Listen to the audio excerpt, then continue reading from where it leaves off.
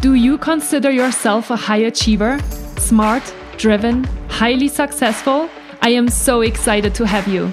My name is Julia Arndt and I'm the host of the Stress Podcast. I will help you develop your stress resilience the same way you've developed your workplace superpowers. Learn peak performance tools to thrive at work and in your personal life.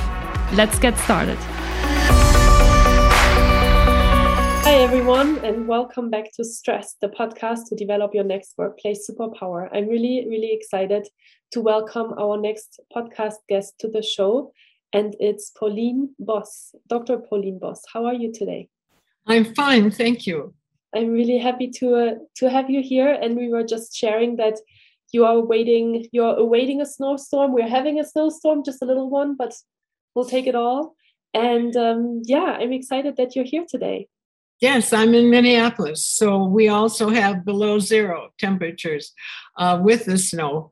But I'm sitting here looking at the Mississippi River in the city of Minneapolis on the 10th floor, so I'm just fine. Nice. I'm just fine. That sounds great. And what have you been up to this morning before we jumped on the podcast? I had 2 other podcasts this morning. Oh, wow. So you're warmed up and ready to go then? Yes, one was mentoring and one was not. So yes, I'm warmed up. Right. Well, I would say let's start with the first question, which is tell us a little bit more about yourself and what you've been working on over the last few years. Well, I wrote the book, The Myth of Closure. I had started it quite a few years ago, I think in 2017, but my husband became very ill and required caregiving. So I had to put the book aside. And then he died in 2020, not of COVID, but of a stroke. And so after a little bit, I picked it up again. I was in isolation due to COVID, and I also was grieving, but I think writing is my way of coping with that kind of thing. And it seemed to be helpful to me, especially in addition to COVID. When you're writing, you can shape a sentence the way you want it to be. And so that's all I had control over. I couldn't control my environment. I couldn't control my husband's death. And I couldn't control not seeing friends and going out to lunch. But I could control how I wrote a sentence or a paragraph. Mm-hmm. So I finished it in 2021. And since then, it has been selling, I think, like hotcakes. And so I'm still very busy now, not writing, but interviewing. Uh-huh. Yeah, well, first of all, I'm very sorry for your loss. Thank you. Thank you. So now I know that 2 years can be not a long time when you're going through something like this. And then at the same time, congratulations for the success of your book. That's wonderful. Would you have thought that that's going to be your next life? Well, I'm 87 years old, so I think my next life is going to be traveling. I want to go back to Switzerland, where I have many first cousins. My father was an immigrant, and my mother's parents were from Switzerland as well. And so I want to do that. And I want to do some other kinds of travels to friends that I have not seen since the pandemic. Mm-hmm. Yeah, wow, 87. This is incredible. You look amazing for 87.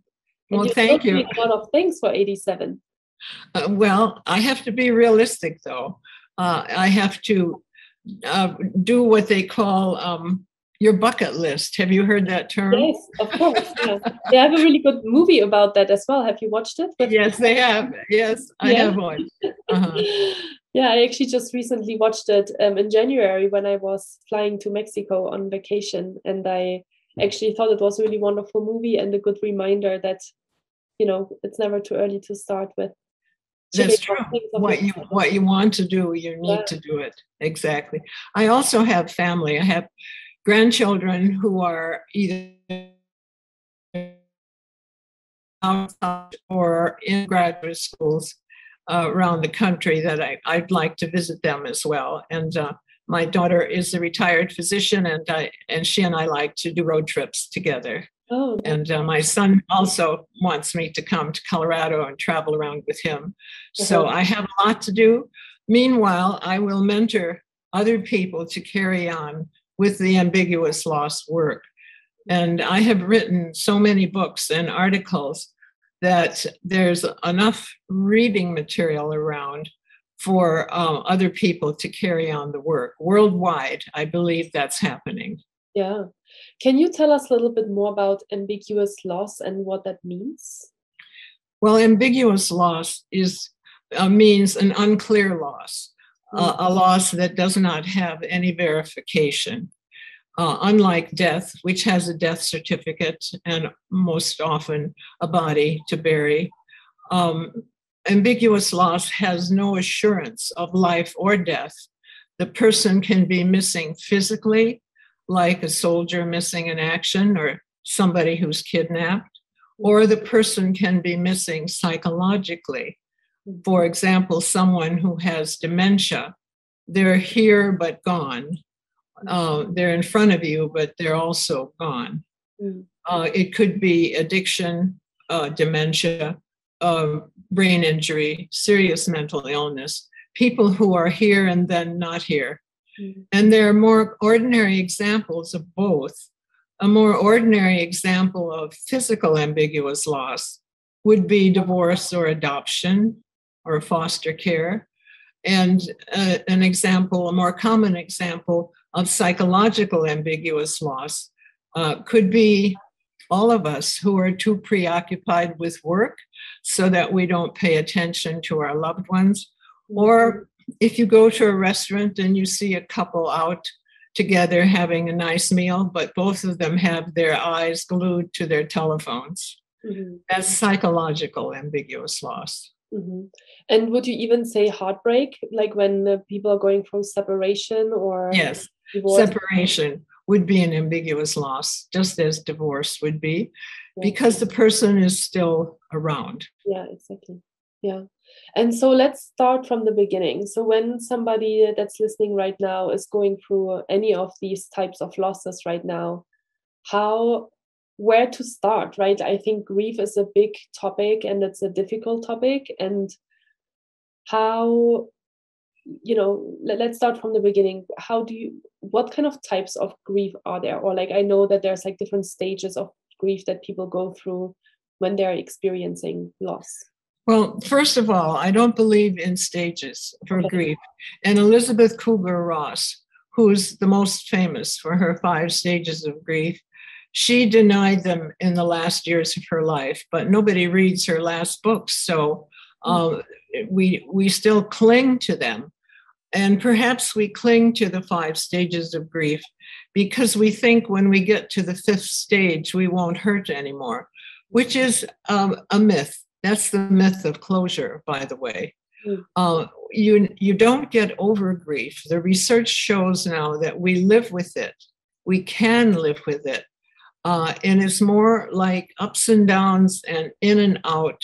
It comes back now and then. And as time goes on, it will come back less and less often. But 20 years from now, if you go to a place that reminds you of the person or even the pet that you lost, you may have a tear again, which is called normal grief. And my feeling in this country is that we have pathologized grief and told people who are grieving, you have a mental health issue. No, you do not. Perhaps a quarter of the people might have, but the majority of people grieve normally, and we have pathologized it. Because I think in this country, we don't like to see people suffer.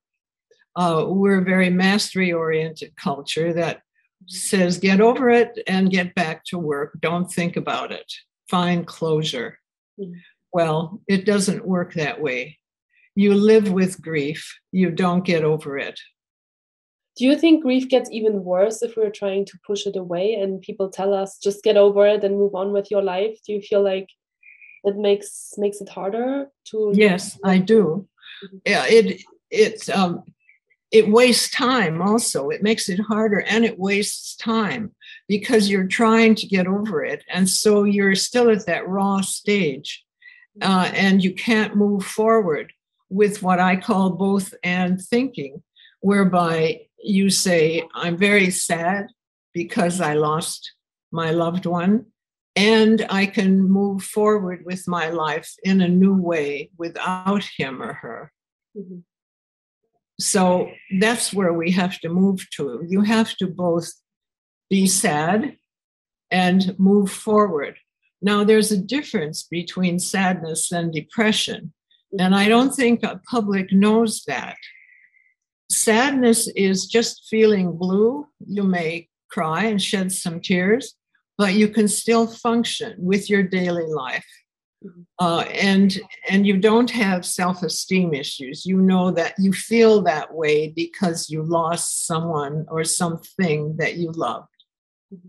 Depression, on the other hand, is a sadness so strong that you might not be able to get up, you might not shower, you might not eat, you can't function in your job, you can't take care of your children, all of that. That requires professional help. Yes, that's the minority of people.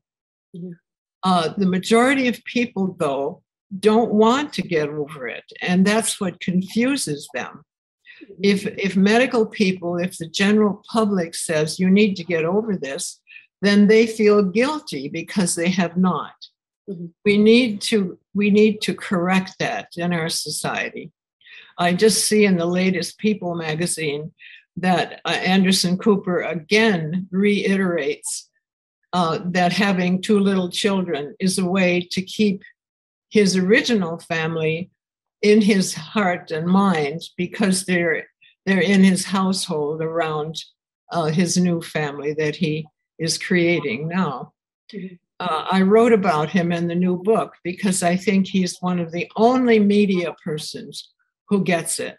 Mm-hmm. He has suffered 3 major losses, and he hates the word closure, as do I. Mm-hmm. One thing that really resonated with me as well that you were just saying is the normal grief. Like that just word normal is, obviously can have a very wide range of definition. So what is normal grief, or what is not normal grief? The difference between sadness and depression? Yes, normal grief is sadness, but what you said is correct. That depending on your culture and your religion and your socialization, where you grew up, everybody defines normal grief differently. Does it include sitting Shiva? Does it include awake? Does it include ancestor worship, as perhaps Asian families do? Does it include cremation or a funeral? So what I say is there are many different ways to have normal grief. But the things we should not lay upon those people is there's a timeline to get over it. That's a bad thing. We shouldn't say that. And we shouldn't. And the only stipulation I would put on normal grief is that it shouldn't be self-harming, and it shouldn't harm others, such as somebody who is so angry that their child was killed that they want to conduct retribution or shoot somebody else because of it. Mm-hmm. So self-harm or harm to others would put it in the not normal grief category. Mm-hmm. And also we have to be cognizant of guilt, because I think it's normal to feel guilty when someone you love dies, but it's not normal to feel shame. And the difference is that in guilt, you say things like, I should have been there, I could have done better, why didn't I say this? Those are all normal. Mm-hmm. But the shame would be when you feel ashamed so much of what you did or didn't do that you feel self-loathing, that you hate yourself for it. That would require. But ordinary guilt, I think we should just accept it. it's quite normal to say, I didn't do enough, or I should have done this, and why didn't I say this? And I think we should just sometimes smile at that and say it's normal. Yeah. Yeah, absolutely. So since you just had this experience of grief and of losing somebody 2 years ago, how was that process for you? Do you feel like you were prepared? Do you feel like you could have done something to be more prepared? Always. For every death in my family I've ever had, I've said I should have, I could have. But with this one, I was actually there when he died. Fortunate because of COVID that I was allowed into the hospital with him when he had a stroke. And so that was fortunate. And that's the first time I've ever been with somebody in my family who died. All the rest died when I turned my back or when I left the room. And so I was grateful to be present for my husband taking his last breath. But I still had those little questions afterwards. But I was able to take them in stride. I should have done this. I could have done this. Why didn't I say that? And just say, well, that's normal. Don't beat yourself up because of this. Yeah, it's normal to have these kind of thoughts, right? And so let's say somebody did just experience a loss and they're really struggling with that. Like what can people do to maybe better cope with that grief and with those feelings that are coming up? Well, again, if it's immobilizing them, or if there's a great deal of shame and self-loathing, they need to seek professional help, a grief therapist in their area. But otherwise, I would say talk to your friends, talk to a peer, go to a grief group. They're very frequently in every community. They're very available. Or your pastor or your church frequently has that, or your synagogue or your mosque.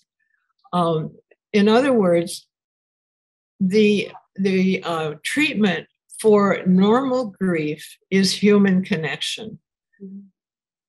The treatment for depression, clinical depression, is professional help. So for normal grief, I would say seek out a peer group of some sort. It could even be a group of really close friends who will allow you to talk about this. But many times our friends don't want us to talk about it because they get uncomfortable. So therefore, a peer group might be better. But find somebody to talk to. If you're ruminating at home alone, especially now, still with the COVID, that's not good. Okay, you need to talk with somebody who's also gone through it. Yeah, I think this is a really important one, because I think when people go through loss, people are there for you maybe in the first 3 months after it happened, right? But then at some point, they obviously just go back to their normal lives, and they believe that you should do the same thing. And if you are having still periods where you're feeling extremely sad, then they might not be able to relate as much to you anymore as they maybe could in the first 2 or 3 months when it happened. And so, yeah, I think it's really important that we know that this happens also longer times after. Like, it's not just done after 3 months, or I even still know, like in Germany, they would say you have 1 year to grieve, and people would wear. In Switzerland too. Yeah, it's like they wear black for a year, and then after 1 year you're done with your grieving, and you just need to move on with your life. But and I find one thing that helps with what you're saying is if someone else mentions the name of the deceased person to you, or something so simple as, I remember when my husband's name was Dudley. I remember when Dudley did this. It's very nice for me to hear his name. And frequently when people die, they don't want to bring up that name to you anymore. And it's just the opposite. It's just the opposite. And if they don't want to hear it, they'll tell you. But most of the time, people stop mentioning the deceased person's name. And it's like they bury him again because they do that. And we like to talk about memories. It's really all you have of the deceased person. So if somebody else has a memory saying, I remember when, that's a lovely thing to talk about. And other than that, friends don't have to say much. They just have to be with you. Yeah. People talk about the right and wrong ways to talk. Of course, there's some really bad things to say, like they're in a better place, or, you'll get over this. And some of those are terrible things to say, very hurtful. Mm-hmm. But mostly all you have to say is, I'm sorry. Yeah. Is it helpful, you think, to talk? I mean, I'm already hearing that you're saying it's helpful to talk about the deceased and to share memories, but do you think there is also a point where it gets maybe too much, or a person may talk too much, like live too much in the past instead of it could be present? It could be. And then that might be, if it's sort of obsessive and too frequent, then that would be a time that the grief might be complicated and needs some help. Mm-hmm. You both live in the past and you live in the future, in the present and the future. You have to do both. Mm-hmm. It's okay to remember and at the same time move forward with your life in a new way. Mm-hmm. And if you focus on one or the other, that's not good. You need to have both. Mm-hmm. You don't shut the door on the past, and you don't just ruminate about the past. You also have to move forward with life in a new way, find new friends, new things to do, a new purpose in life. Mm-hmm. What do you do when you have a heavy day and you like miss Dudley and you're being sad? What do you do? I sort of go with it. I know exactly which music I can play that'll make me cry. Yeah. One is Bob Dylan, I'll be with you when the deal goes down. I don't know if you know that song or not. So I may make it worse before it gets better, just to have a good cry. Mm-hmm. But that's COVID. That's COVID grieving. You see, I was still shut down, isolated. Mm-hmm.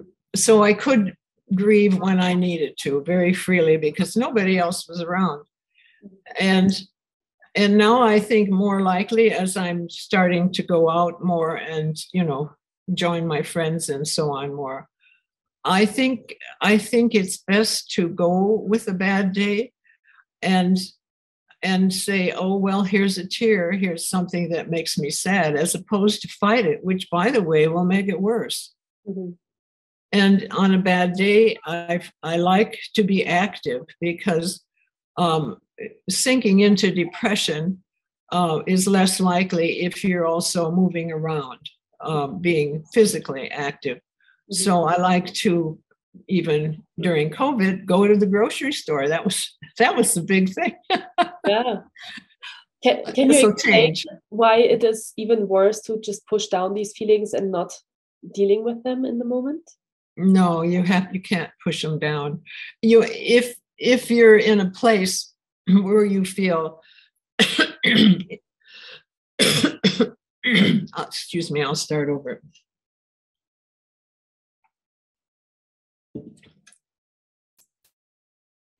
If you're in a place where you feel you can't cry at the moment, and you may push it down for a little while, but find a place rather quickly where you can let it go. The ladies' restroom, or go outside, or somewhere where you can just let it go. If you push it down too long, too hard, it will do bad things to your body, physiologically, but also to your psyche. It's not good. When it comes, you should let it go. And if you can't at that right moment, find a place where you can go to the restroom, go somewhere private,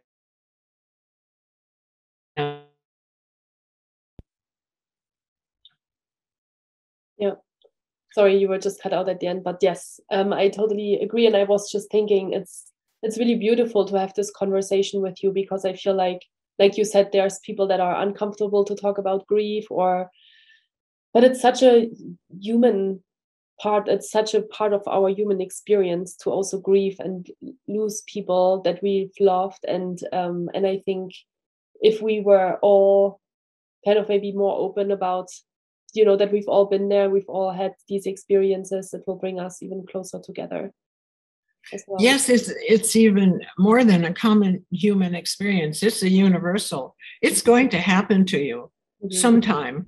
If only it's your parents who are growing older and eventually will leave you. So death and loss are around us all the time. They were especially bad during COVID. And many of those were ambiguous losses that we couldn't see, like loss of trust in the world as a fair place, or loss of being able to do our daily routine, or to hug the people we like, be with elders who are ill in the hospital and we can't be there when they die. There were many, and some clear losses too, like loss of money, loss of a business, things that could be quantified, and a death that is assured, that is verified with a death certificate. Those were clear losses, and the others I mentioned were ambiguous losses. So everyone feels a bit sad right now or anxious, and I try to normalize that by saying it's normal to feel anxious and sad in an abnormal time of pandemic. So you need to know that it isn't you and your weakness that is causing these feelings.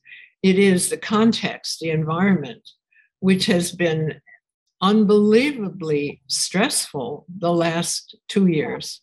And if we had been told at the beginning, the first month, that this would last 2 years, we wouldn't have been able to face it. But in the end, I think we've been very resilient. People have been very resilient. And many of you should pat yourselves on the back, because you've come through it. You've learned some new things. You've lost some things, but you survived. And that requires a pat on the back, I think. Yeah, thank you so much for saying that. How did you think of coining that term, ambiguous loss? Like how did you think about, writing about this and doing more research about that specific area? Well, there were two things that influenced it, I think, and as I reflect on it.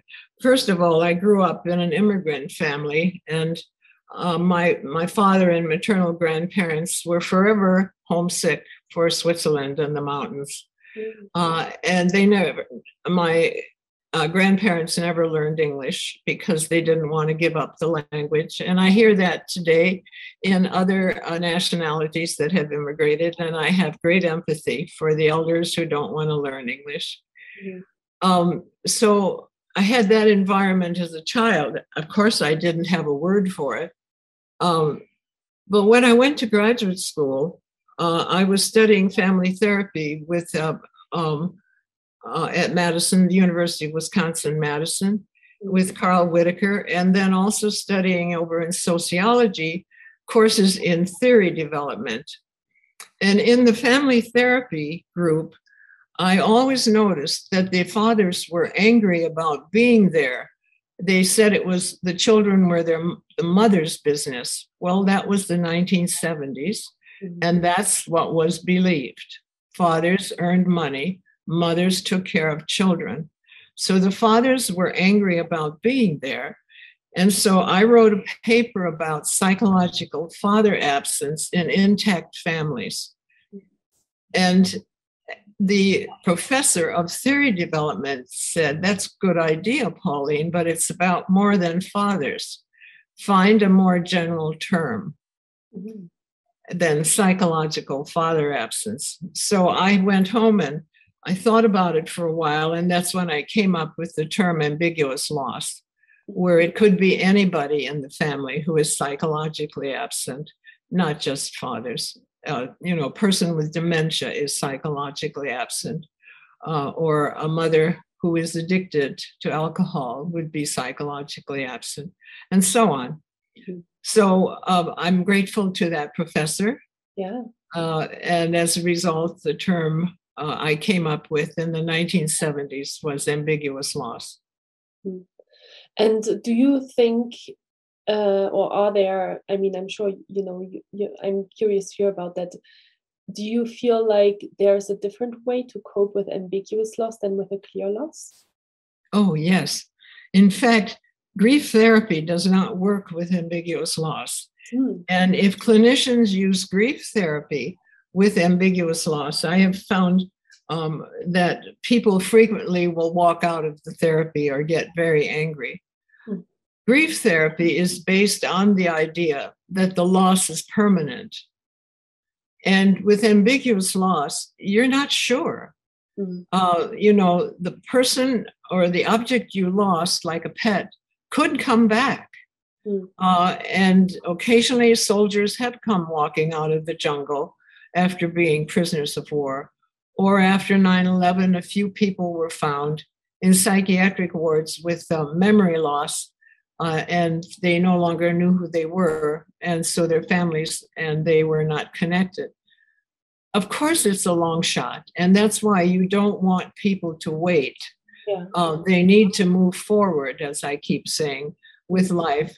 It's okay to keep hoping, but you also have to move forward with new hopes and purpose in life.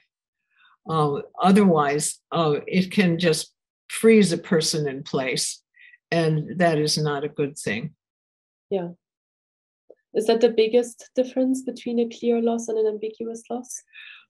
Well, there's probably a bigger one yet, and that is that with a clear-cut loss, with grief therapy, they primarily used a medical model of grief symptoms and so on, and preventing a deep depression or preventing psychosomatic illnesses and so on. With ambiguous loss, you do not use a medical model. You use a stress-based model. And that normalizes, that makes, we say to the person, what you are experiencing is an ambiguous loss. It is one of the most stressful kinds of loss because there is no resolution. It is not your fault. That's how I began with almost any nationality, because it's easy to translate and it's true. You want them to know it's not their fault. They are not crazy.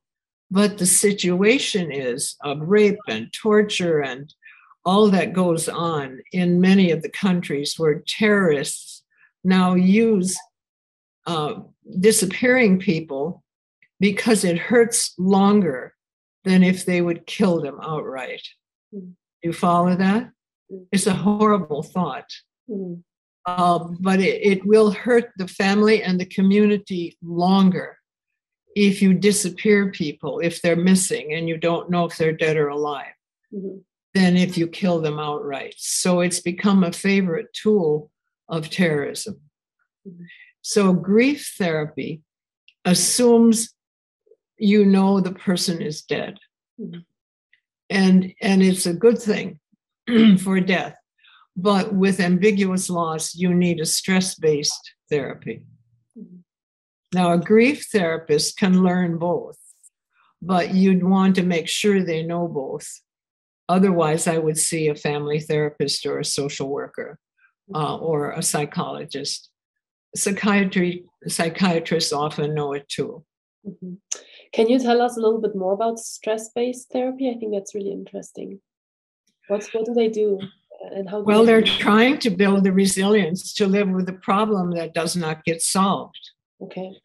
So what you have with ambiguous loss is a problem that has no solution, and it may become chronic. It may go on for a lifetime or more. And so instead of teaching them to deal with their grief, you teach them to deal with living with the ambiguity, to living with solution.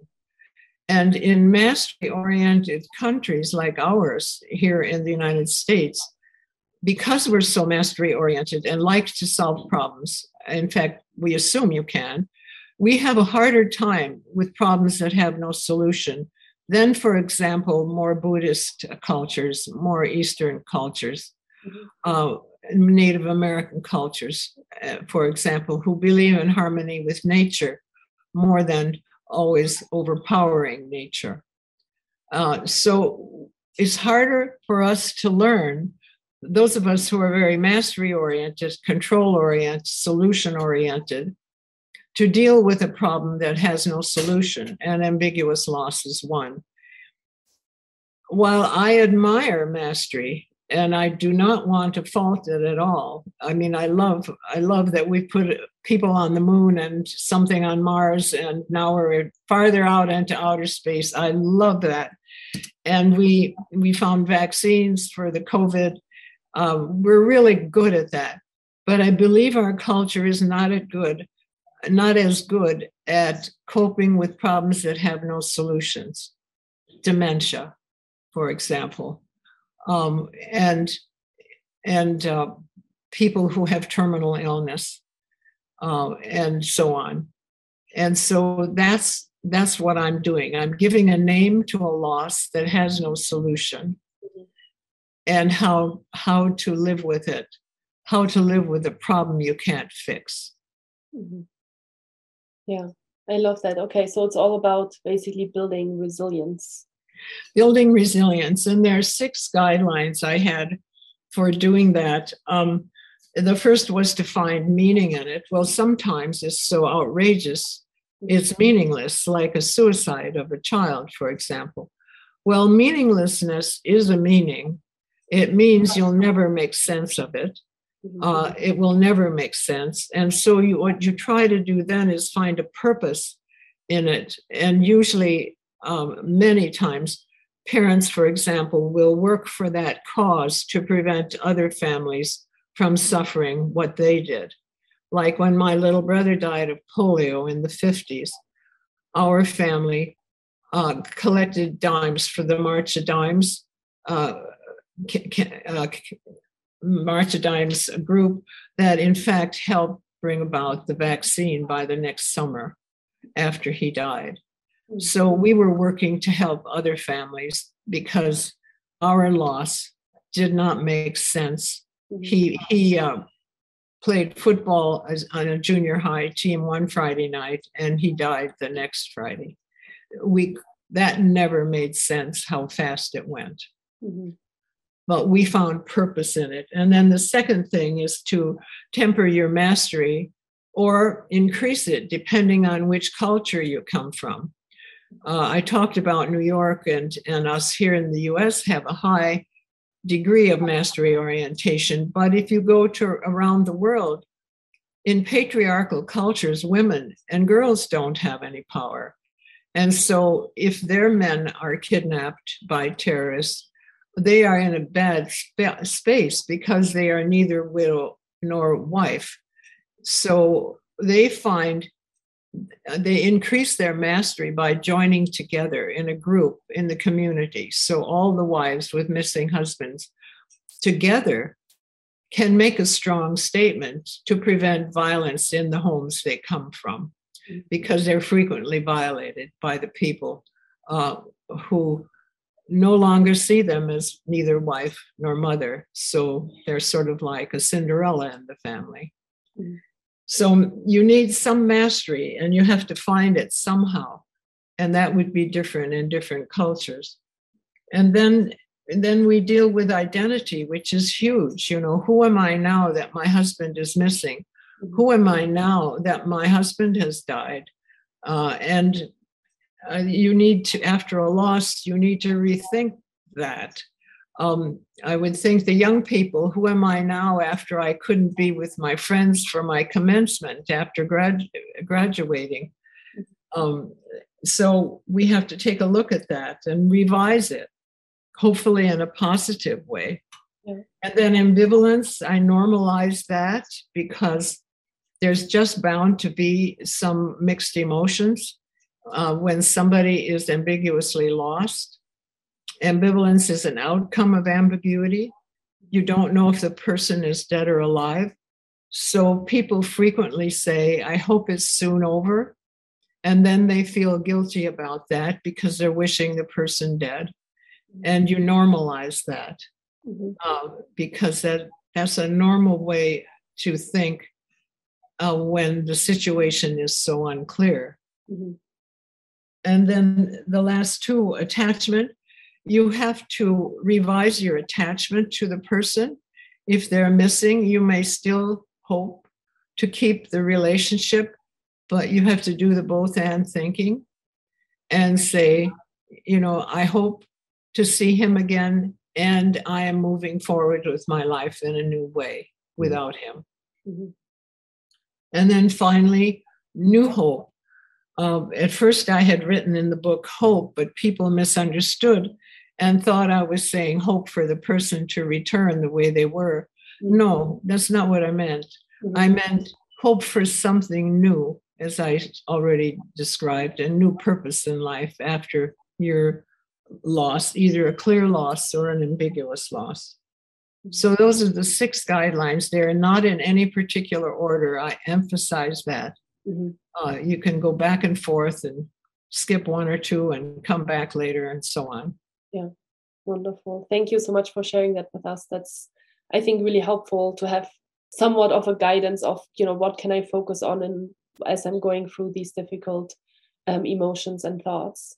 Can you, it sounds like you've written multiple books, Pauline. Can you share with us the books that you've written?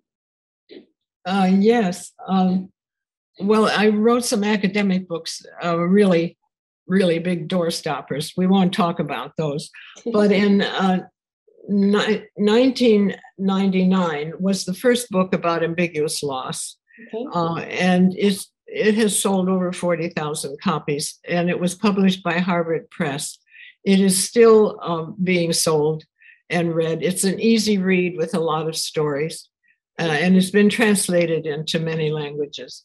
And then after that, I wrote in 2006, Loss, Trauma, and Resilience, to outline the stress approach for dealing with ambiguous loss. And that's a professional book, so it's quite dense, but it has everything you ever wanted to know about what it is and how to deal with it in it. That's published by Norton. And then I wrote a book, Family Stress Management, for SAGE, about dealing with stress in general.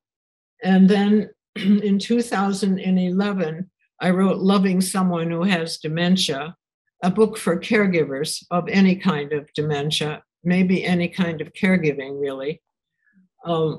And then, let's see, and then in 2017, I updated Family Stress Management with 2 colleagues. And then I started the book, The Myth of Closure, which didn't get finished until 2021. Mm-hmm. And so the myth of closure, just to kind of reiterate that, I just want to make sure that it's clear. So the myth of closure is that we will have closure, right? Is that the biggest myth, or are there any others? No, that's the one. There's no closure. That's what I'm trying to say. And it's a myth. And unfortunately, it's a myth that's perpetuated by often some of the media, except for Anderson Cooper, as I said, and maybe by ordinary people, because we would like it to be closed. We'd like the hurt to go away. But what we don't understand is that it's a paradox. The more you push away the hurt, the longer it will hurt. Mm-hmm. Yeah. I think that's a good closing sentence. So, Pauline, this was really wonderful. I think it's incredible, all of the books that you've written and all of the things you've added to the world in order to help people with their grief. So thank you so much for being here today. And it was my pleasure. Sharing your wisdom with us. And I wish you all the best. I hope that you will live until 120 years old and write a few more books. And all the best. And thank you so much for being with us today. It was my pleasure. Thank you.